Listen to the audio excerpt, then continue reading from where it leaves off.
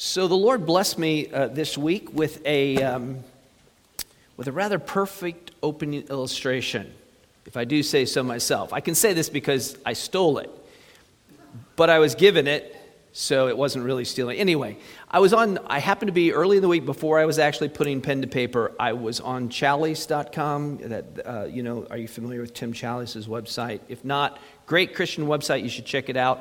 Daily updates with lots of new stuff. And anyway, there was a LinkedIn article about a shipwreck, and I went, I'm preaching on a shipwreck, and I clicked on it and read that real quick. It turned out 70 years ago this last week, so January the 31st of 1953, there was a very bad shipwreck, one of the worst since, non-wartime shipwrecks after the Titanic in the last century. It was the wreck of the MV Princess Victoria. This was a ferry. How many have ever driven onto a ferry with a car? How about the big ones where you drive down in and it's kind of a spooky ship because it's very open. They have gates and whatever they put up. But what happened in this instance? They were going from Scotland over to Northern Ireland. They're in the Irish Sea, and something malfunctioned. They were in bad weather, and the door came open, couldn't be shut. No matter what they did, they couldn't shut it. And so water just started pouring into this ferry, and eventually it went down. And it took the lives of all the women and children aboard. I'm not quite sure why it worked out that there were survivors, but most perished, and all of the women and children died. One woman aboard was a woman by the name of Nancy Bryson. She was a missionary from Scotland to Africa, and she had come back on furlough and doing what a good Christian servant would do. She went around the ship. She spoke words of encouragement and comfort to people. She sang hymns with people where she could. And then even as they were going down, she tried to save the life of a 3-year-old girl and ended up sinking under the waves herself. In contrast, the article explained, there was another woman, very noticeable woman. She was trying to get to the lifeboats, and she had on a couple furs, a couple fur coats. Like she probably had a couple for the trip, and she put them both on, and she had her bags. She was clenching them, and people were like, "Let go of the bags, lady. There's no time for that." And she was dragging them along. She said, "This is all the money I have in the world." And she died, and her body was seen floating in the water, still with the furs on, and her hands in just a death grip, still clenched to her bags. And what an interesting contrast that is. It's absolute human tragedy, but imminent peril, the idea of imminent death, has a very distinguishing power to it, doesn't it? That you see the difference. The Bible says, whoever has the Son of God has life. Whoever does not have the Son of God does not have life. And when we are in one of those just crises, these life and death moments, all of a sudden it becomes very clear who has life and who does not. Day by day, we look the same to the people around us in the world. We're going different directions. We have whole different ideas of what we're confident in, but we share the same space. We live in the same cities. We dwell in the same age, the same time. We look so much the same. We even buy tickets to the same ferry, as it might be. We get on the same ship, pay the same fare, and yet, boy, when it comes to that moment of death, you see the difference, don't you? So my big idea today is, before you perish, be certain that you have Christ. Before you perish, be certain that you have Christ. Now, there's a lot of drama in the shipwreck episode that we're looking at today, and a lot of story arcs through the book of Acts. It's always interesting when you're reading and studying to try to see, where's the passage going? How does it fit the rest of the book of Acts? Well, we know on the big level, on the big story arc, as we've been talking about, this is about the kingdom of God, the advancement of the kingdom of God. Going all the way back to 1:8, it said, that the gospel would begin in Jerusalem, Judea, Samaria, and then the uttermost parts of the earth. And this is just that continuing outward until Paul gets to Rome.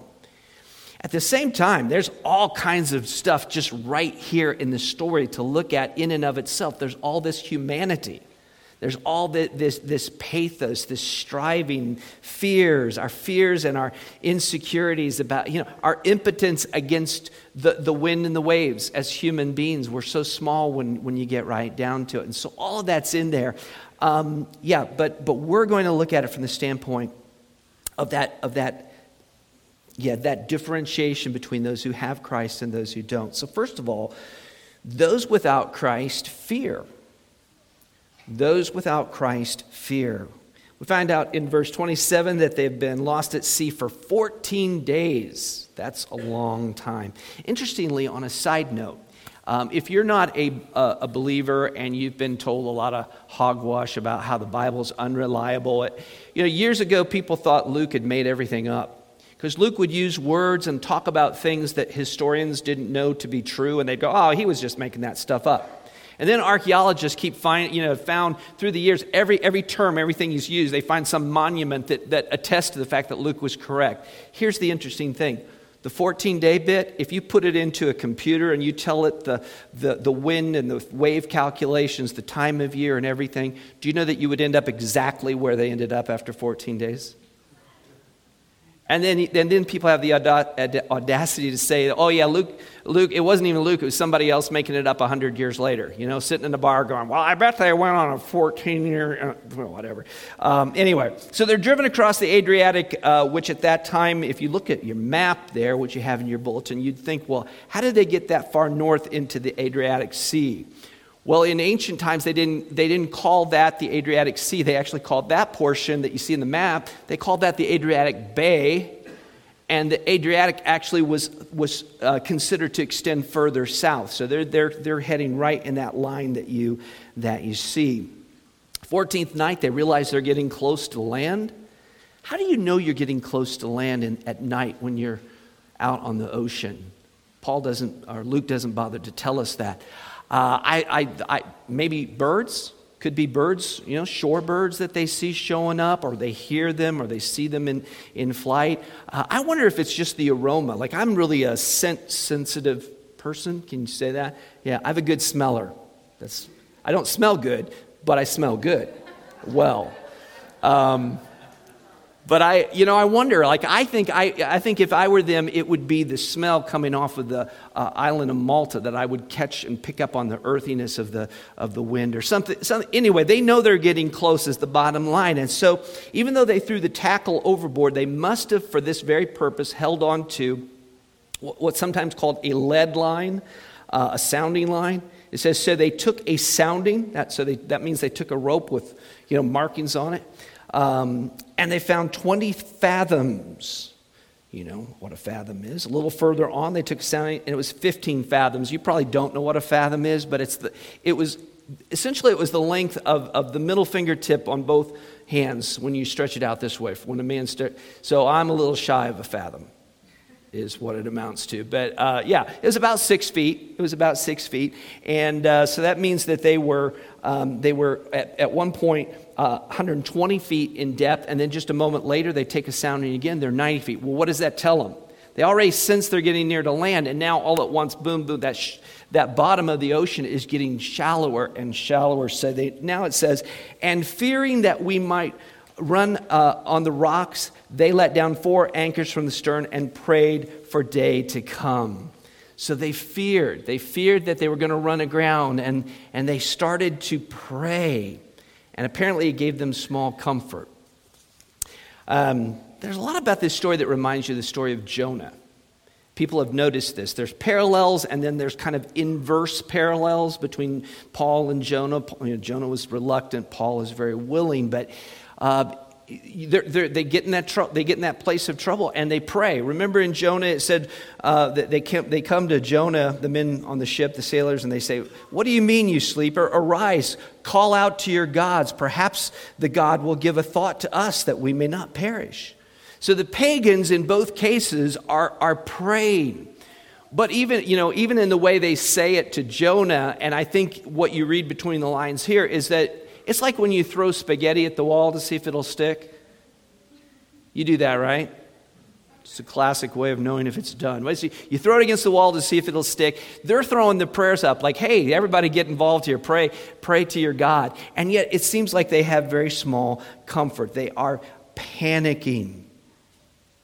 Fear will make people also do some cowardly, immoral things. We all know that from the movie Titanic, correct? Well, maybe you've not seen Titanic. I'm not recommending it, but there is that dastardly guy, Cal, you remember him, Billy Zane's character? And he gets onto a lifeboat. You remember how he gets onto the lifeboat? Grabs a little girl who's just orphaned and crying. He's like, I'm the only person she has in the world. And they let him onto the lifeboat. Well, that's what happens. People, especially when people don't have any faith or confidence, they will do bad things. Well, it says, and as the sailors were seeking to escape from the ship and lowered the ship's boat into the sea under pretense of laying out anchors. Think about this. These are the only people that can sail the ship. Admittedly, they've thrown most of the tackle and so forth overboard, but they're the only ones that know the sea, and they're like, you know what, this ship is going to go down, and we're going to save our sorry hides. And they actually are lying. We got to go, throw some anchors out here. We'll be back in just a half a second here. And Paul is on to him, so Paul makes them aware of it, and Julius, orders the soldiers to, I probably yank them by the shirt tail back into the ship, and they cut the lines to the boat and they let it go. And so now it's sink or swim. Now it's everybody either is going to die together or survive together. Next, what we see is that Paul takes charge of ship morale. Ship morale is low. They've gone without eating. Think about this the last time this happened to you. When was the last time you went 14 days without eating? Never. All right. Oh, yeah. 14 days, he says you've been in suspense. In other words, you've been anxious. You've been fearful. Think about last time you almost skidded off the road in your car. Do you remember that? How long did that last? 3 seconds? Have you ever been worried you're dying for like an hour? How about 14 days aboard a ship that just seems like it's going to go to the bottom of the ocean, and you've been on it and you haven't eaten. You've been completely frightened. That's what the kind of situation is. John Wesley, you know John Wesley, founder of Methodism, but he was a pretty good guy actually. Well, back in January of 1736, Wesley, who was not yet a confident Christian, he was not yet certain of his own salvation. He was actually on his way to the U.S. to be a missionary to the Native Americans. But he wasn't confident that he was saved. And he's on his way. Well, the ship gets into trouble, and it looks like they're going to go down. And in the midst of this storm, there's these Moravian Christians aboard. German-speaking Christian people, and he noticed that whereas the English-speaking people aboard were wailing and gnashing their teeth and fearful, he noticed that these German Moravian guys, they seemed pretty cool and calm and collected about the whole thing. So when it was over, he went over to one of the Moravian men, and he said, I know, you didn't seem afraid during this storm. And he says to him, I thank God, no, I was not afraid. And then Wesley was like, well, what about your women and children? They seemed okay too. Like, it's okay for men to be brave, but how come the women and children were brave? And he says to him, our women and children aren't afraid of dying. And that was just revelatory to John Wesley. Life and death moments like that sort set us on one side of a divide or another. Those who have Christ have confidence. They need not be afraid. Now, fear is normal and fear is human, and I'm not saying that we never feel anxious, but we have a source of confidence and assurance that the world does not have. And you notice it in those situations.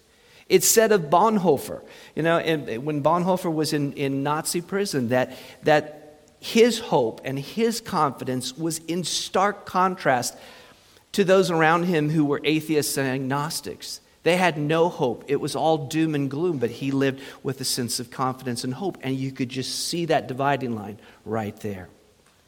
So we need to get a hold of that, Christian. If you know Christ today, if you're confident that you know him, then get hold of that, because those with Christ have courage. or should, right? Those with Christ have courage. Fears may arise, but we persevere. We have something besides just the anxiety. Paul is kind of a quasi-pastor prophet here of a flock of 275 souls.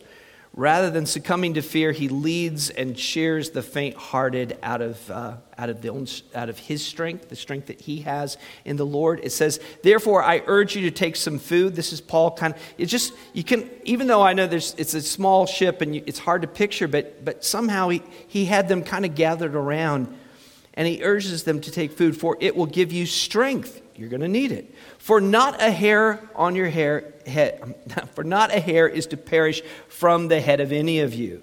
So they're going to survive. He promises they're going to make it, and he urges them in this sort of fatherly, priest-like manner to take and to eat because they need their strength. Why do they need their strength? Because they're going to be swimming to shore here before long. And he just urges them to, but he's just exuding this comfort and strength. It's interesting, within a short period of time, you'll notice this. If you're looking for like words that repeat and ideas that repeat in the passage, twice Luke uses the word urge, and once he uses the word encourage. So Paul is an encourager. Paul's an encourager. He's facing the same sea, the same furious breakers, the same darkness, the same unknown, the chance of having your body broken on a reef or a rock or drown. And yet he is full of comfort. The Holy Spirit comforts him, strengthens him, his confidence in the Lord's word to him, his promise, gives him that strength, and he exudes that, and it comes over to them. He has kind of an infinite supply out of which he can give comfort to them. And then Paul does something that mirrors what Christ did with his disciples, and I find this quite interesting.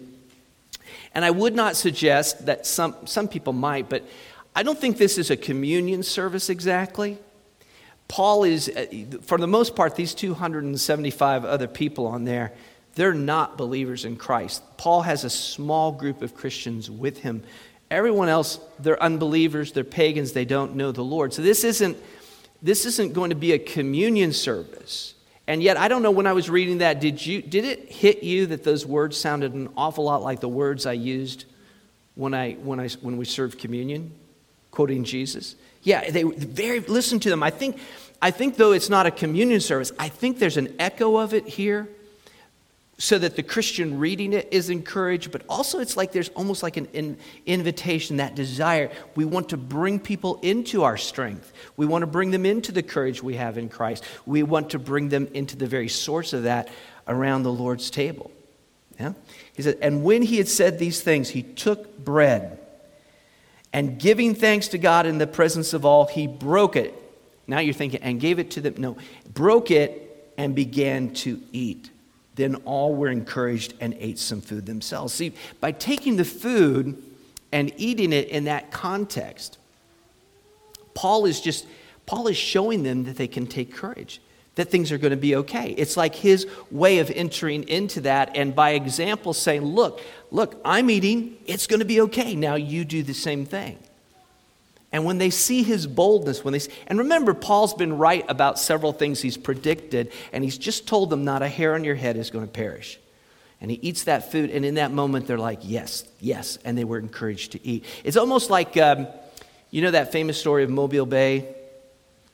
I'm looking for Carl. Carl would remember that because he teaches American history. But there's that famous, what was it, David Glasgow Farragut, that goes in at Mobile Bay, and they've got torpedoes floating there, which are essentially mines, but they called them apparently torpedoes in the Civil War. And he utters that famous line, which I can't say from the pulpit, but you remember that one?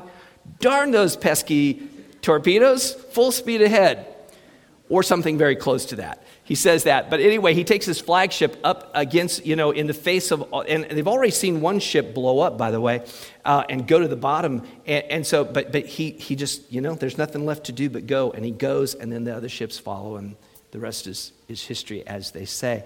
There's a kind of confidence that instills by example. It's like when David was able to slay Goliath. You remember that?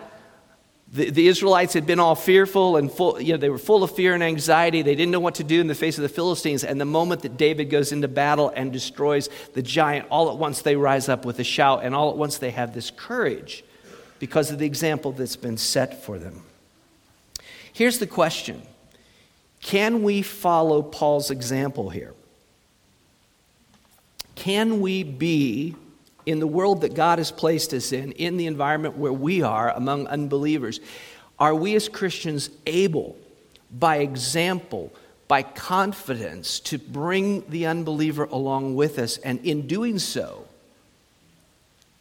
kind of start leading them toward the table, as it were, leading them toward Christ? To ask the question is to answer it. Of course we can. Of course we can, because, again, how we look at danger, how we look at life and death matters are completely different than the world. So if we're faced, what if all at once there was like a contagion that was spreading throughout the land and people were getting sick and dying? Like COVID, something like that?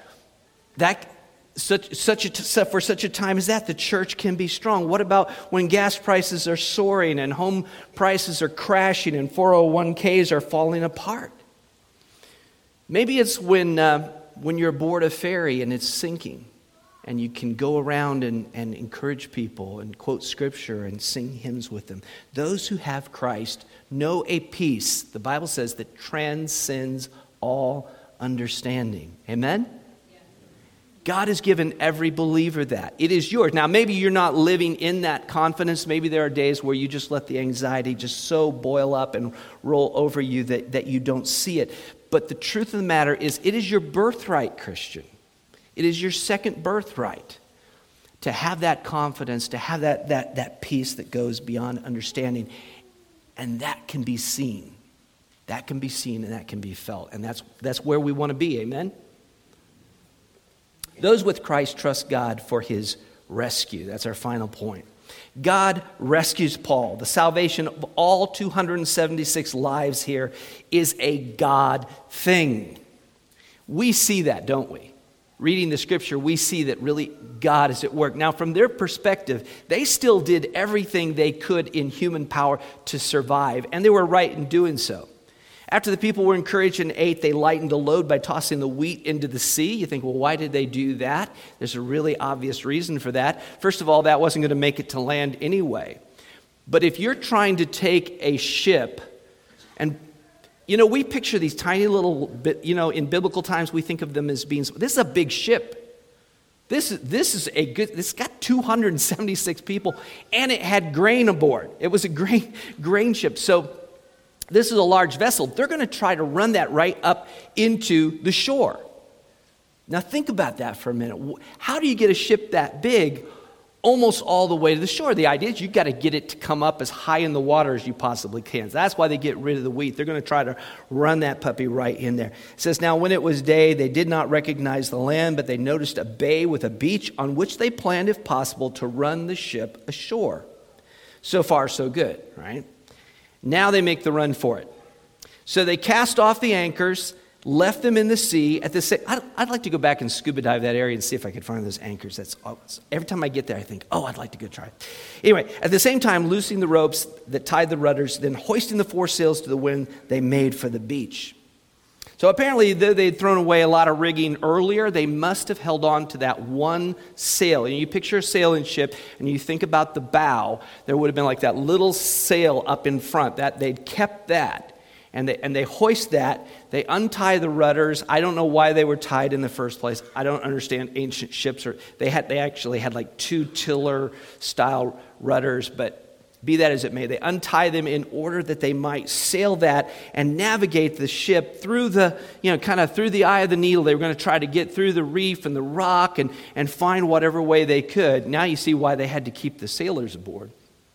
But they're going to try to run it all the way through there and, if possible, shove it all the way into the shore.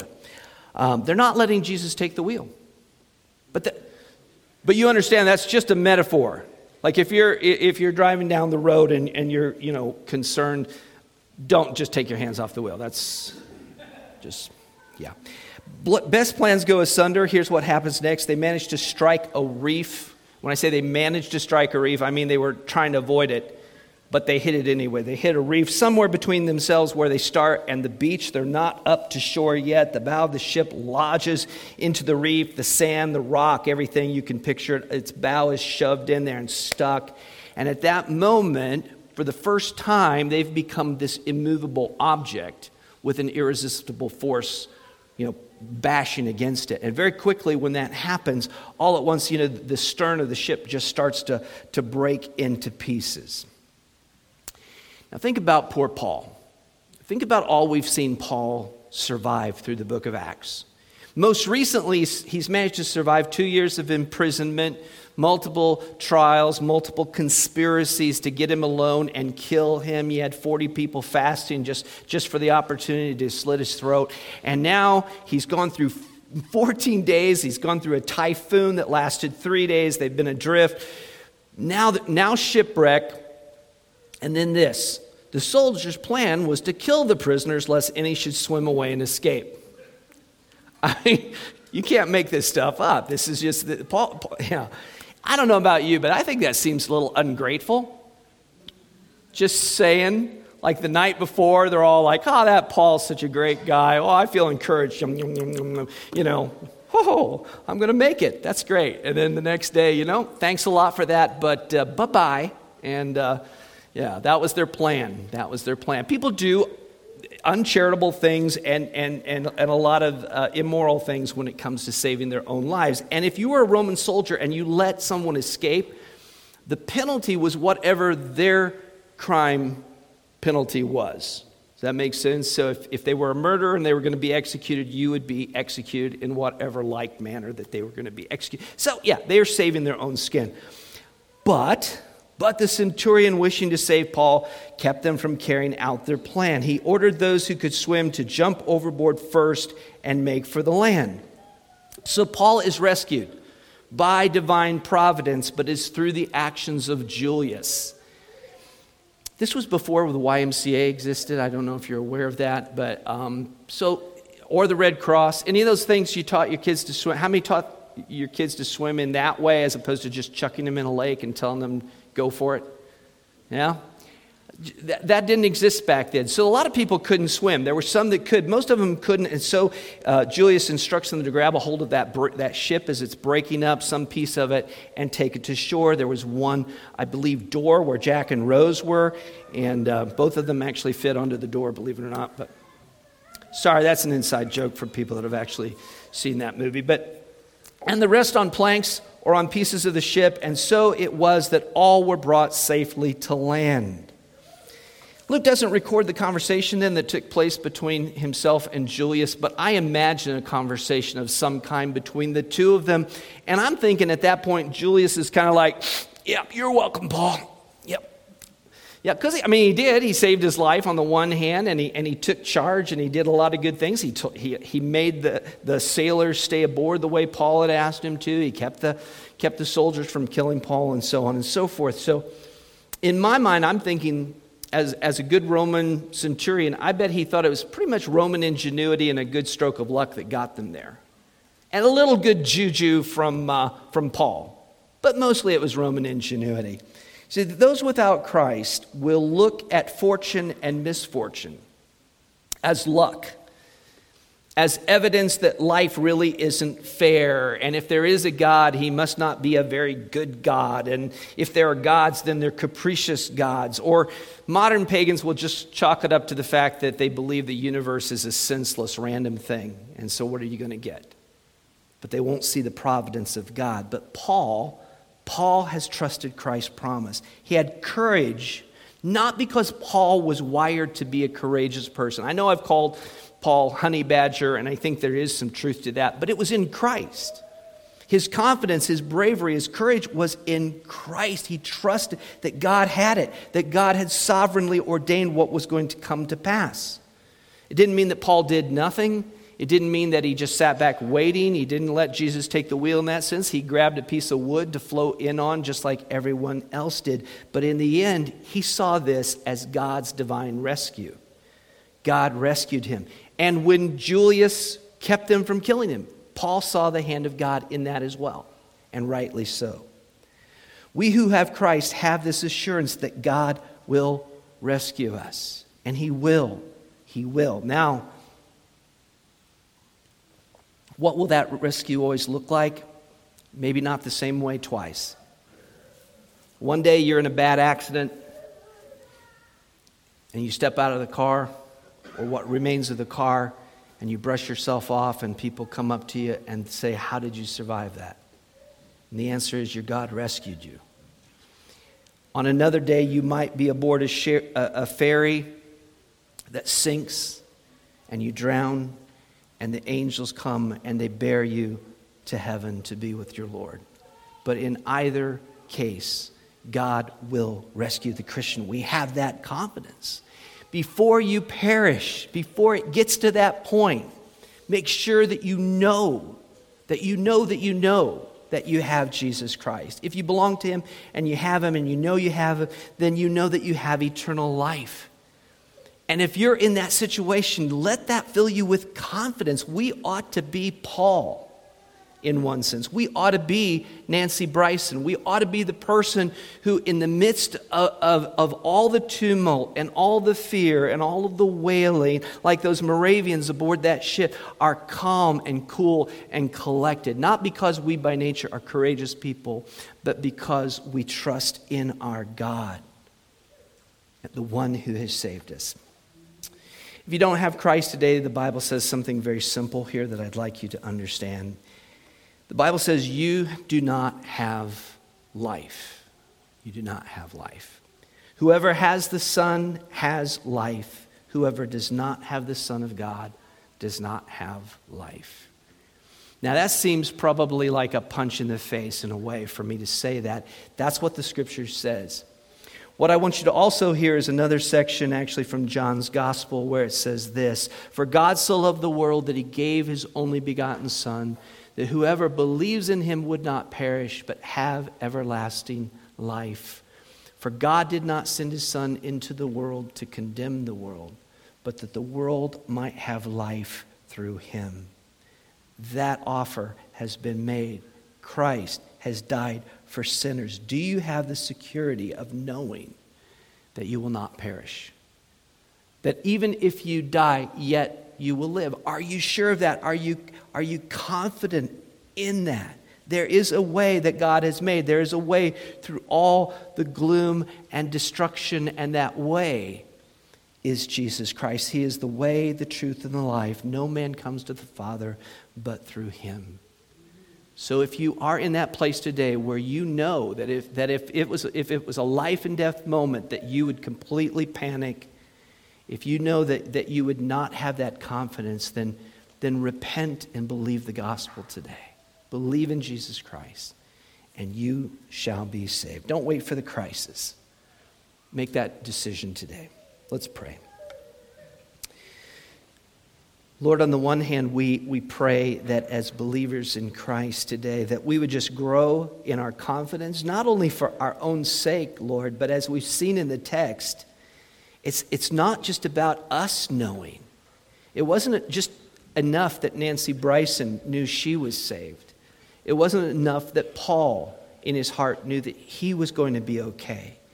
Lord, it's allowing that strength that we have in you to be evident to all, so that in those moments, in times like that, and in whatever situation you allow for, Lord, that our confidence and our strength in Christ would be evident so that they would be saved. And we pray for that today. We pray, Lord, that through your word, through the preaching of your word, perhaps the good witness of Christians in people's lives, that there'd be at least one today who would hear your word and turn to Christ and find salvation. We ask it in His name. Amen.